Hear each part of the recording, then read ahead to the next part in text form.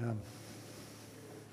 I want to welcome everyone here this morning. If you're visiting with us, we're especially glad you're here. You've chosen to come spend this Lord's Day with us. And we pray that the time of fellowship and singing and our time in God's Word will build you up this morning and strengthen you in your faith in the Lord Jesus Christ. This is the first Sunday of the month, as Jay mentioned a moment ago, so we'll celebrate the Lord's Supper at the end of the service, so you can be preparing your hearts for that time of fellowship together with one another and with our Lord. Before we open the Bible together, though, I thought I'd just mention a couple of prayer updates. Last week, I had mentioned how Pastor Paul Blair here at Fairview Baptist Church just around the corner, Paul's been battling throat cancer, how he was going down to MD Anderson to kind of get a checkup there, and came back really good. They didn't have to do a biopsy, no further surgery, so we're rejoicing with them, and I want to just take a moment here in just a few minutes to pray and just thank God for that. Also, Chris McLaughlin, our staff member here at the church, who was in the rollover accident a few months ago on I-35 and fractured 3 vertebrae in his neck and is up at the Craig Center in Houston and Denver. This week, Cheryl and I got an exciting text from him. I'm sure many of you did as well. The middle finger on his right hand has begun to move just a little bit. So there's a sign that the muscles are firing, is the terms they use for that. And I guess there's some evidence that maybe in his left wrist as well, there's a flexor, a muscle there that seems to be maybe working as well. So these are just slivers of hope, but they're hope nonetheless. And we want to keep praying for Chris and Sarah and pray that God will cause these nerves and the muscles to begin to fire even more, and that God will bring about a miraculous healing for Chris. So let's look to the Lord in prayer together as we begin our time this morning. Father, we remember the words of the psalmist when he says, "Oh, give thanks to the Lord, for he is good. His mercy endures forever." Well, Father, we thank you for your enduring mercy. We thank you, you tell us in your word that you are rich in mercy. Because, Father, we need it so very, very much. And Father, we thank you that in your mercy you hear us when we call upon you. We praise you and we thank you for this good report for our brother Paul Blair. We thank you, Lord, for healing him thus far and eradicating this throat cancer. We pray when he goes back in 6 weeks, he'll get another positive report. Father, we pray that he'll be able to slow down a little bit as the doctors have told him he needs to do and to get more healing and get more rest. So we pray for Paul that you'd help him with that. And again, Lord, we just rejoice with Paul, with Cindy, with their family, and with their whole church family at what you've done. And Father, we look to you for Chris and for Sarah McLaughlin. We thank you for this sliver of hope, Father, that you've given them, just a ray of light that shined in upon them this week. Father, we pray that you'd keep it going, that this would just be the beginning of what you will do. And Father, we pray that you'd give Chris physical strength and spiritual and emotional strength. You'd infuse that into him, that you'd just sustain Chris and Sarah, Father, and their family by your grace. And Father, we pray for all the other folks in our church who need your healing hand upon them today. We pray for those who are traveling, that they would enjoy your protection and a great time of refreshment this summer, time to get away. We look to you for our marriages in the church, for our families. Lord, help us to be humble with one another and to be gracious. Father, help us to depend upon you and evidence that beautiful fruit of the Spirit in our lives and in our homes. Father, now we commit ourselves to you as we open your word, and we pray, Father, that the Spirit of God would be our teacher, that the words we hear today would not just be the voice of a man, but the voice of God himself speaking to us through your word. We ask these things in Jesus' name. Amen. Well, if you'll take your Bible and turn with me to 1 Peter chapter 5, verses 5 through 7 is our text this morning. Just 3 verses this morning. It's a wonderful little unit of thought that the Lord will use, I pray, this morning to bless us. I've titled a message this morning, The Lowdown on Humility. Let me read these 3 verses for us. 1 Peter 5, 5 through 7. You younger men likewise be subject to your elders, and all of you clothe yourselves with humility toward one another. For God is opposed to the proud, but gives grace to the humble. Therefore humble yourselves under the mighty hand of God, that he may exalt you at the proper time, casting all your anxiety on him, because he cares for you. May the Lord write his eternal word on our hearts this morning. About 4 months ago in March of 2019, Senator Lindsey Graham was delivering a rousing speech at a dinner down in Mar-a-Lago down in Florida with President Trump and the First Lady in attendance. And at one point, Senator Graham recounted how his relationship with President Trump had started off in a very rocky way, but it had turned now into a smooth relationship. And he said this, he said, "We found a lot in common. I like him and he likes him." Now, if we're honest, we're like that far too often ourselves. We think too much of ourselves. We like ourselves far too much. And our self-absorbed culture promotes this inflated sense of self-importance. And we see it everywhere. I think as the anger and the voices in our culture rise, I think it's often just a sense of the pride and the self-importance that too many people have in our culture. The Bible's clear, though, that pride is the precursor to all other forms of sin. It's the underlying cause, really, of all sin. In fact, that the first and fundamental sin was the sin of pride, the original sin committed by Satan, by that beautiful cherub that God had created who became the devil or Satan, was the sin of pride, exalting self at the expense of God. Read those words in Isaiah 14 on the lips of Satan when he says, "I will be like the Most High." And of course, it's not only the seminal sin of Satan, but it's also the original sin of humanity. When Satan came and appealed to Adam and Eve and said, "You will be like God, knowing good and evil." So since that's true, there's no virtue that's more important for you and for me to pursue and to possess than a humble heart. When you think about it, you and I should desire to be humble above everything else. St. Augustine was teaching his students one time, and he told them that humility was central to the Christian life. He said this, "If you should ask me, what are the ways of God? I would tell you that the first is humility, the second is humility, and the third is humility. Not that there are no other precepts to give, but if humility does not precede all that we do, our efforts are meaningless." So humility is essential in your life and in my life and in all of our relationships. But the problem with humility is not only essential, it's elusive. Humility is tricky, it's slippery. It's that one virtue that when you finally think you've got it, you've lost it. I love the prayer of D.L. Moody, and by the way, I prayed this prayer for myself this week after I read this, and I hope you'll think this and pray it for yourself as well. Moody would often go to God and pray, "Lord, make me humble, but don't let me know it." That's pretty good, isn't it? Lord, make me humble, but don't let me know it. So I hope that's a prayer that we'll all pray this morning, and that's what our passage is really all about. So to unpack these verses, I've got 3 simple points that give us what I call the lowdown on humility. The first one is the mandate, the call to be humble. Then the motivation, why we should be humble. And then the means, that is, how is this humility expressed in our lives? So let's start with the mandate. Here it's very simple in verses 5 and 6. It's a call to humility. This mandate or command comes 3 times in one form or another. You notice in verse 5, he tells the younger men, "Be subject to your elders." Well, the word "be submissive" means to place yourself underneath. So it's really a form there of humility. Then at the end of the verse, it says, "Clothe yourselves with humility toward one another." Then verse 6, "Therefore humble yourselves under the mighty hand of God." So 3 times we have this command to be humble. So the main point here is very plain. Humility is essential in the life of a Christian.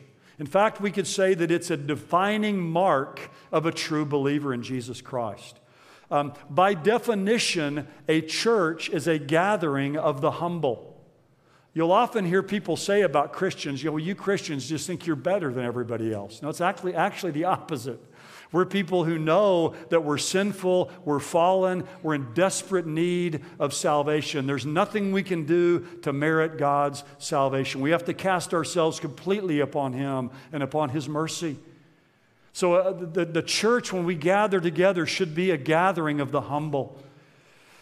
Now, when we come to verse 5 here, it ties in with the preceding context. You'll remember from last time, verses 1 to 4 is all about elders or overseers or pastors. It's about leadership in the church.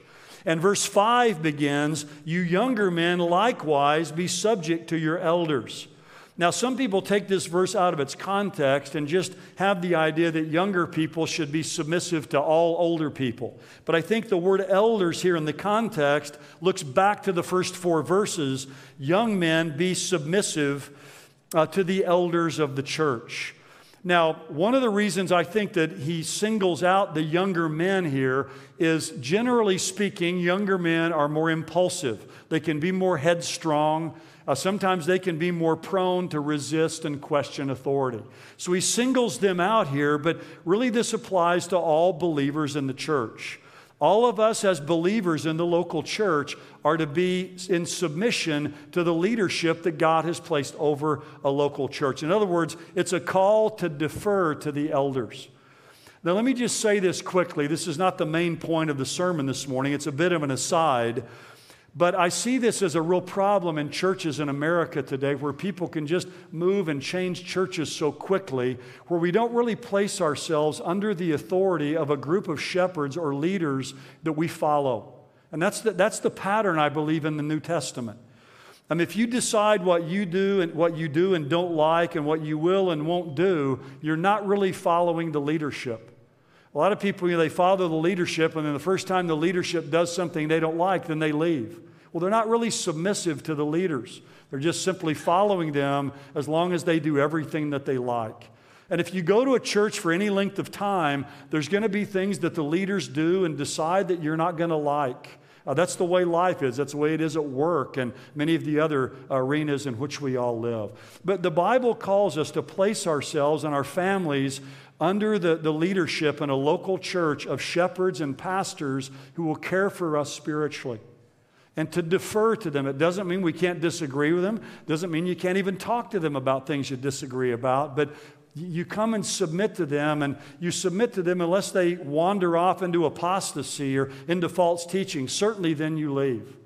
But you defer to them and submit to them, and that's a place of security and safety and growth for us spiritually and for our families. Now, he follows on the heels of that and says, clothe yourselves with humility toward one another. Now, that word clothe yourselves, this is the only time this word's used in the New Testament. And it literally means to put on or to tie on. It was used back in that day of a slave tying on an apron to serve. So literally you could translate this, tie on the apron of humility. And this recalls for us, I think as Peter wrote this, he probably had in mind the events of the night before Christ's death on the cross at the Last Supper. Remember back in John 13 and verse 4, it says that Jesus got up from supper, laid aside his garments, and taking a towel, he girded himself. Then he poured water into the basin, began to wash the disciples' feet, and to wipe them with the towel with which he was girded. Jesus literally tied on the apron of humility and clothed himself in humility. And that's what you and I are called to do. I like the way one man said it. He said, the Lord never asks, what's your title, but where's your towel? And that's true for all of us. We're to tie on this apron of humility to serve one another. One person said many of us would be scantily clad if clothed in our humility. Well, I want to think about that. The Phillips translation has a nice way of putting this. He says, wear the overalls of humility in serving one another. You and I are to put on the overalls of service as we humble ourselves and take the low place to serve one another. Humility is a garment that's one size fits all, and it looks good on every person at all times. There's an old story about Cecil John Rhodes. He was a wealthy statesman in South Africa. And one time he had a special occasion when he invited a bunch of guests over for dinner.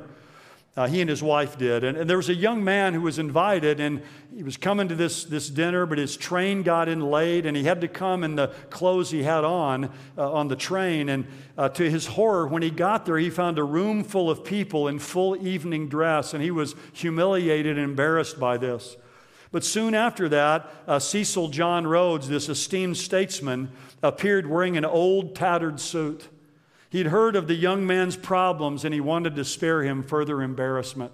And the person who tells this story said this: Cecil John Rhodes literally clothed himself in humility. It's a beautiful picture of what we do when we clothe and tie on the clothing of service to minister to one another. Now, the word humble, when he says clothe yourselves with humility, the word literally means to get low or to be lowly minded. So it's the willingness to assume a lowly position to serve other people. I mean, it's been well said that humility is not thinking less of yourself, it's thinking of yourself less.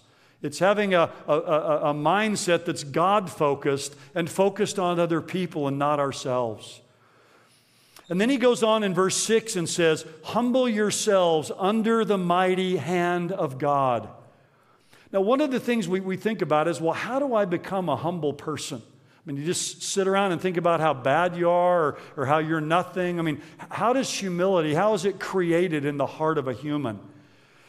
Well, notice he says, humble yourselves under God's mighty hand. You place yourself under the mighty power of God, recognizing who He is. The hand of God in the Old Testament is a common picture or metaphor of God's deliverance and power. Exodus 13:9 says, with a powerful hand, God brought you out of Egypt. Deuteronomy 3:24 says, O Lord God, you've begun to show your servant your greatness and your strong hand. For what God is there in heaven or on earth who can do such works and mighty acts as you?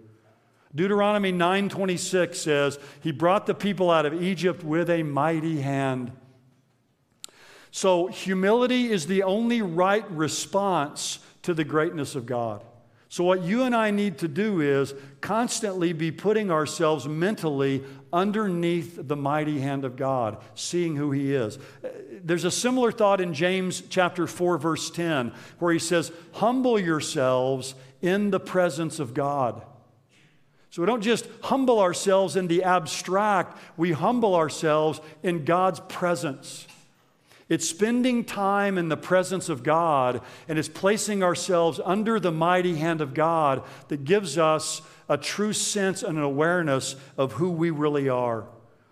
Phillips Brooks, the great preacher from Boston, said it like this years ago: the true way to be humble is not to stoop until you're smaller than yourself, but to stand at your real height against some higher nature that will show you the real smallness of your greatness.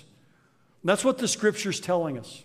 When we see who God is, we get into His presence, we see His mighty hand, then we see who we are as well. The old Puritan John Flavel said, they that know God will be humble, and they that know themselves cannot be proud. So it's under the mighty hand of God. It's in God's presence that we're humbled. So the mandate here is very simple. Clothe yourself in humility. Tie it on. And humble yourself under God's mighty hand.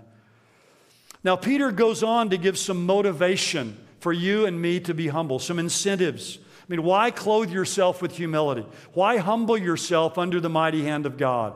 Well, the first reason is the end of verse 5. For God fights the proud. He's opposed to the proud. But God gives grace to the humble.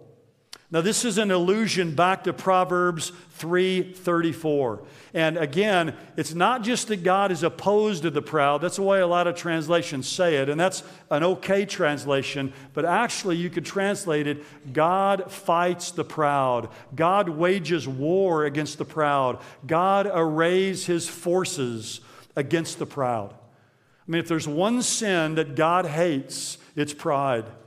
Proverbs 16:5 says this, everyone who is arrogant in heart is an abomination to the Lord. He will not go unpunished. Whenever you see a politician, a wealthy person, some world leader that's all inflated and they're bloated with pride, you can just put a flashing warning sign on the life of that person. You can be assured that person will not go unpunished. I go back and read Daniel chapter 4 and what happened to King Nebuchadnezzar. Proverbs 6:16-19. There are 6 things the Lord hates, yea, 7, which are an abomination to Him. It's the 7 deadly sins. What's the first one on the list? Haughty eyes. So it's a person who's filled with pride. Now, notice Peter doesn't say here that God simply ignores the proud or that he avoids the proud or that he keeps his distance from the proud. No, it says he resists the proud. He works in open opposition to them. God wages war against the proud and thwarts them. Pride provokes God to wrath and indignation, and it displeases God beyond words. You could put it like this: pride picks a fight with God. And if there's anyone you don't want to pick a fight with, it's God. Pride is the most foolish posture a person can ever assume. And by the way, here in the Greek, it's in the present tense. God is constantly fighting the proud, and God is constantly giving grace to the humble. So God fights the proud, but God honors the humble. Just think about this. The infinitely wise, powerful God will give you grace if you're a humble person. He'll bless your life. He'll shower you with His grace and with His blessing. Another motivation He gives, though, is He says at the end of verse 6, humble yourself under the mighty hand of God in order that He may exalt you at the proper time. The way up is down. That's the way God has created it. And when He says that God will exalt you at the proper time, it may be in this life. There are many people that they live a humble life, and God comes along in this life at the right time and due time, and He exalts that person and promotes them to a place of prominence. But we can be sure that for all of us, we will be promoted and exalted when the Lord Jesus comes and we stand before Him someday and receive reward. So whether it's in this life or it's in the life to come, or maybe both, God will exalt and He'll lift up those who are humble at the right time. We can be certain that it's coming. Now, how do we become more humble? I want to focus the rest of our time on verse 7. This is a beautiful verse. It's a verse that is well known. It's a verse a lot of people memorize and they can quote. But it's a verse that's often disconnected from its context, which I think causes us to lose a little bit of the force of its meaning. I think when you see it in the context, its full meaning, it'll surprise you at the power of it. There's an important grammatical connection between verses 5 and 6 and verse 7. In fact, most of your translations, you'll notice that the first word there in verse 7 is casting. It's not cast, but casting. So in other words, verse 7 is not a new sentence. The word casting there is a participle. It's a subordinate clause to what's gone before, and it's telling you how to do what He's called you to do in verses 5 and 6. So it tells us how to be humble, or gives us a clear expression of what humility looks like. So a lot of translations translate it this way, and I'll begin in verse 6 so you can see the flow.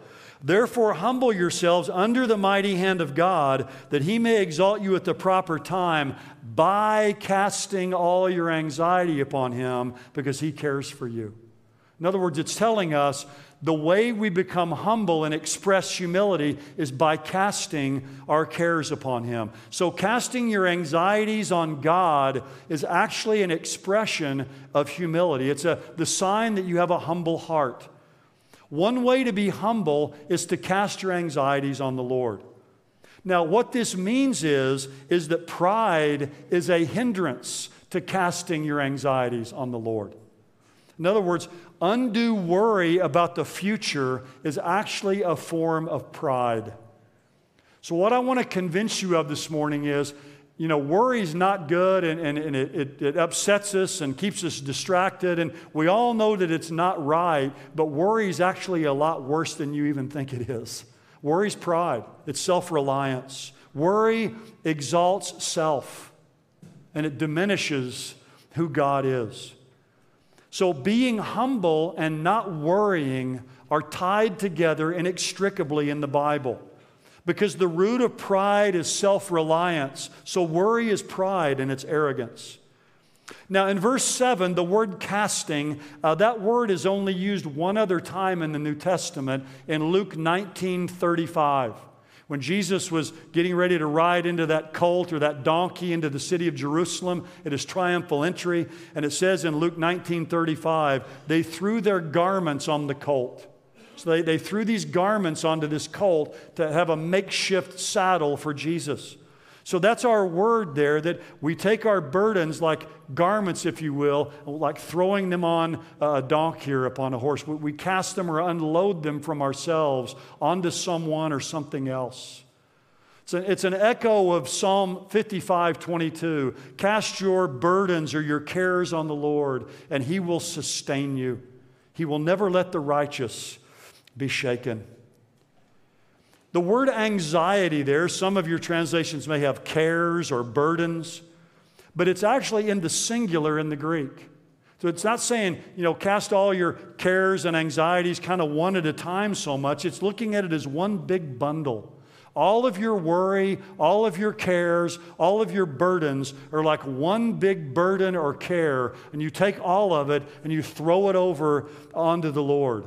And notice He doesn't say, casting some of your cares on the Lord, or casting most of your cares on the Lord, casting all your anxiety upon Him. All of your anxieties, cares, fears, worries, and burdens.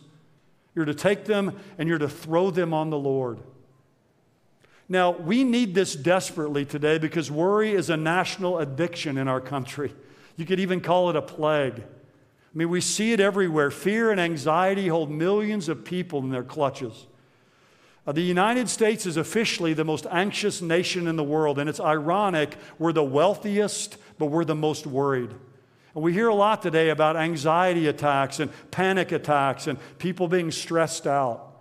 And we worry about the economy and politics and health, our kids, our job, money, work, your husband, your wife, retirement, choices you have to make, what could happen, what has happened, on and on we could go.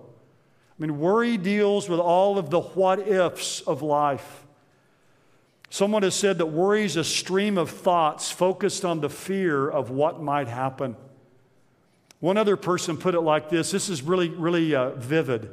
Worry is like a thin stream of fear trickling through the mind. If encouraged, it cuts a channel into which all other thoughts are drained. It just cuts a channel, and everything in your mind just begins to get drained into that channel. Now, we all have legitimate concerns. And then there's worry. Now, those are hard to distinguish sometimes because the same word is used in the New Testament in Greek for legitimate concerns and then for worry. So there's a good kind of worry and a bad kind of worry. There are things to legitimately be concerned about.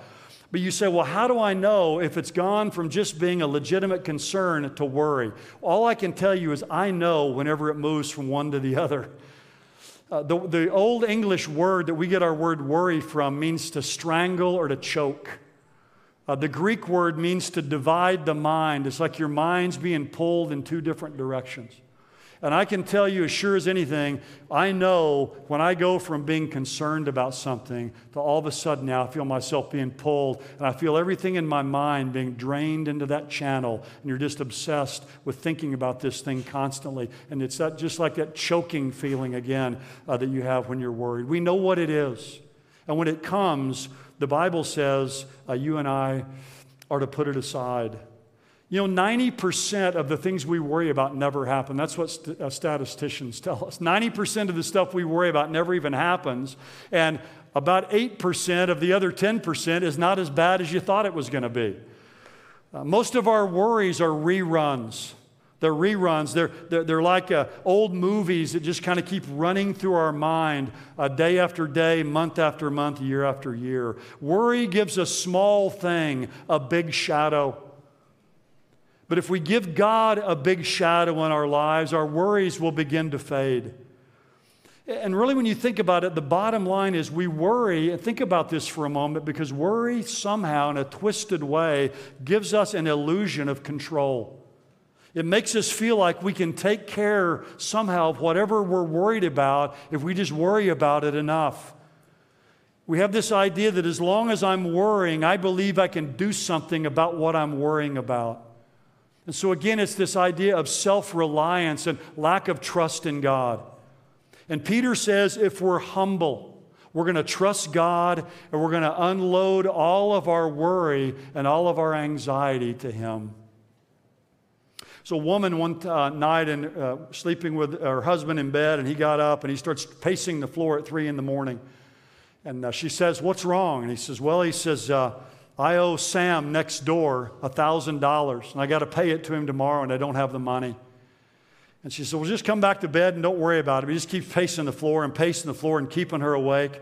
So finally the wife gets exasperated, goes over to the bedroom window and slings open the window and says, "Sam, Sam." And finally the groggy neighbor next door comes to the window and he says, "What is it?" She said, "You know that $1,000 my husband owes you? Well, he doesn't have it." The woman turned back to her husband and said, "Now you go to sleep and let him pace the floor." Now, that's what you and I need to do with our worries, right? Throw them onto somebody else. Throw them onto the Lord. Now, God doesn't take them, though, and pace the floor. We take our worries and we unload them on Him. So we humble ourselves before God when we cast our care upon Him. Because there's two choices you and I have with our cares and our anxieties. We can carry it or we can cast it. And that's the only two. You either carry it yourself or you cast it on the Lord. And to me, this passage here is the simplest recipe for winning over worry in the New Testament. You have an extensive passage in the Sermon on the Mount. You remember in Matthew chapter 6, Jesus talks there a lot about worry. In fact, the Sermon on the Mount that Jesus preached, the greatest sermon ever preached, 1/7 of the Sermon on the Mount is about worry, more than any other topic. Another great passage is Philippians chapter 4, verse 6. Don't be anxious for anything. All things by prayer and supplication, with thanksgiving, let your requests be made known to God, and the peace of God that passes all understanding will guard your heart and mind in Christ Jesus.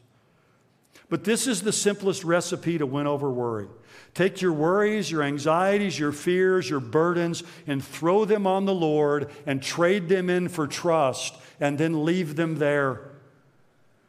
Trusting God is the heartbeat of humility and the opposite of pride.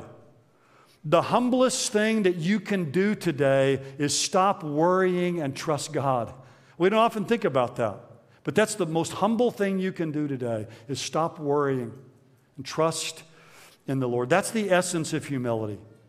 Now, to me, it's interesting here that we have Peter talking about humility, because Peter seems to have been a pretty prideful man. Remember, right at the very end, the night before Jesus is crucified, Peter says, "Lord, I'm ready to go with you to prison or to death. Though all the rest of them forsake you, I will not." Just a few hours later, he hears the cock crow and he realizes how he's failed the Lord. It shouldn't surprise us. Peter was a boastful, proud man, but he was also a worrier. Many commentators have pointed out that Peter seems to have been the consummate worrywart of the New Testament. He was always worrying about stuff. He was worrying that he was going to drown in the water when he was walking on water, even though Jesus was there with him. He was worried constantly about Jesus paying his taxes. He was worried about who might betray Jesus.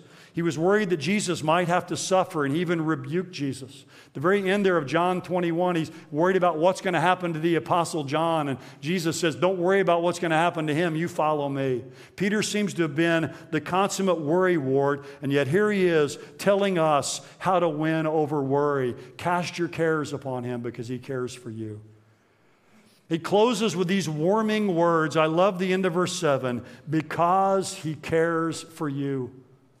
That's why we can cast our cares upon him. Literally, you could translate that, he's mindful of you. Or I think the best way to translate it is, it matters to him about you. God thinks about you. So he's saying, humble yourself and trust him because he cares for you. I like the way the Phillips translation puts it. You can throw the whole weight of your anxieties upon him, for you are his personal concern. The Jerusalem Bible says it like this: unload all your worries on him, since he is looking after you. Most of you know the name George Mueller, a great German believer who ended up living in England. He lived from 1805 to 1898, so lived pretty much the whole 19th century.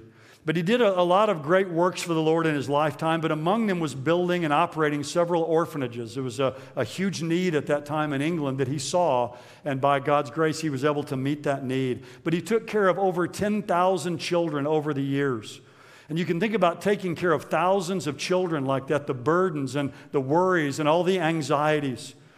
But the following that I want to read you here is a great story about one of his orphanages. One morning, there's 300 hungry children staring at him, and he's got nothing to feed them. Listen to how he tells it in his book. He says, "It was time for breakfast at one of my orphanages in England, and there was no food. Not only was there no food in the kitchen, there was no money in the home's account. A young girl whose father was a close friend of mine was visiting the home. I took her hand and said, 'Come and see what our Father will do.'" Isn't that beautiful? In the dining room, long tables were set with empty plates and empty mugs. We sat down at the table with the others, and I prayed, "Dear Father, we thank you for what you're going to give us to eat." At once, we heard a knock at the door. There stood the local baker. "Mr. Mueller," he said, "I couldn't sleep last night. Somehow I felt you had no bread for breakfast, so I got up at 2 o'clock this morning, baked you some fresh bread. Here it is." Mueller thanked him and gave praise to God. A few minutes later, a second knock came. It was the milkman. His cart had broken down right in front of the orphanage. There was no way to move and repair the cart except to empty it of the milk he needed to still deliver, so he asked me if we could use his milk. We had a wonderful breakfast that morning. On and on it goes, but George Mueller relied on God to supply the money and the food that he needed to support hundreds of homeless children that he had befriended in the name of Jesus Christ. But what's beautiful to me about this, Mueller kept a motto on his desk for many years that brought him comfort and strength and encouragement in difficult times. And it was these words, "It matters to him about you." It's right here from 1 Peter 5:7. It matters to him about you. That's the motto that he looked at every morning when he got up as he would pray and take his burdens to the Lord. It matters to him about you as a daily reminder of God's care for him. And he testified at the end of his life that God had never failed to meet his needs. Now, I know for all of us in life that burdens can come on us in waves and tragedy can strike. And every one of us here that are older, probably at some time in our life, we've doubted that God really cares for us. We've sat there in tears and saying, "God, why are you letting this happen to me if you really care about me?" And all of us will be there at some point in life. But these words are an anchor to our soul. It matters to him about you. And the ultimate way that you and I can know that it matters to God about us is that he sent his Son to be our Savior. God demonstrates his love toward us. While we were sinners, Christ died for us. Jesus came and he's already taken the biggest care and the burden that any of us will ever have. And that's our sin burden, our sin debt. He came and he bore it for us on the cross. Isaiah 53:6 says, "The Lord laid on him the iniquity of us all." If all my sin has been thrown onto Jesus, it's not on me any longer. And I can have peace and have rest and the forgiveness that God has provided. The Bible says that God made him, that is Jesus, who knew no sin, to be sin for us so that we could become the righteousness of God in him. So Jesus has already taken from me, he's relieved me of the greatest burden I could ever have, which is my sin burden. So I can trust him then with the lesser burdens of life and know, despite what I might see, that it matters to him concerning me. And you can do the same thing as well. And if you've never trusted Christ this morning and believed that he's the one who's borne all your sins and taken them, you can trust in him this morning and receive him to be your Savior, the one who bore your sins on the cross. But we rest in his control. We humble ourselves under the mighty hand of God. We rest in his control, but we also rest in his care, that it matters to him concerning us. So I want you to think about this morning, continuing to carry your burdens and your worries and your cares and your stresses shows that you're really trusting yourself. You're not trusting God. I mean, that's the bottom line. It takes humility to trust God and to turn everything over to him and to trust that he really cares about me, even when it may not seem that he does. Look, our fallen nature is bent to self-reliance. Martin Luther said that human depravity is man is curved in on himself. We're quick to trust ourselves and slow to trust in God, even though we constantly fail ourselves and God never fails us. So at its root, worry is pride. It's a lack of humility. Now, I know there's some of us here today, and you'll say, well, I just worry sometimes. I come by it natural. My grandma was a worrier, and my mom was a worrier. I'm a worrier. It's just kind of a family trait that we have. Well, it may be, but we can dress it up however we want to. But the Bible tells us that at its root and its core, that worry is pride. It's a lack of humility. It's a lot worse than you and I think it is. So if you're a chronic worrier, we've got to be honest this morning and say it's an evidence of pride down in your heart. What does the Bible tell us? Humble yourself under the mighty hand of God. Throw all your worries on Him. Clothe yourself in humility by unloading all of your burdens on Him. Bundle up all of your burdens today and throw them on Him and trade them in for trust and leave them there. And enjoy the peace and the relief that God wants you to have in this life. And do it now and do it today. Let's not continue to make excuses for ourselves about our worries. Worry is just a part of our fallen nature to want to rely upon ourselves and keep some illusion of control. Let's trust Him. Let's give Him our burdens. Let's cast our anxiety upon Him, knowing that He cares for us. So I hope that you'll pray this week often, Lord, make me humble and don't let me know it.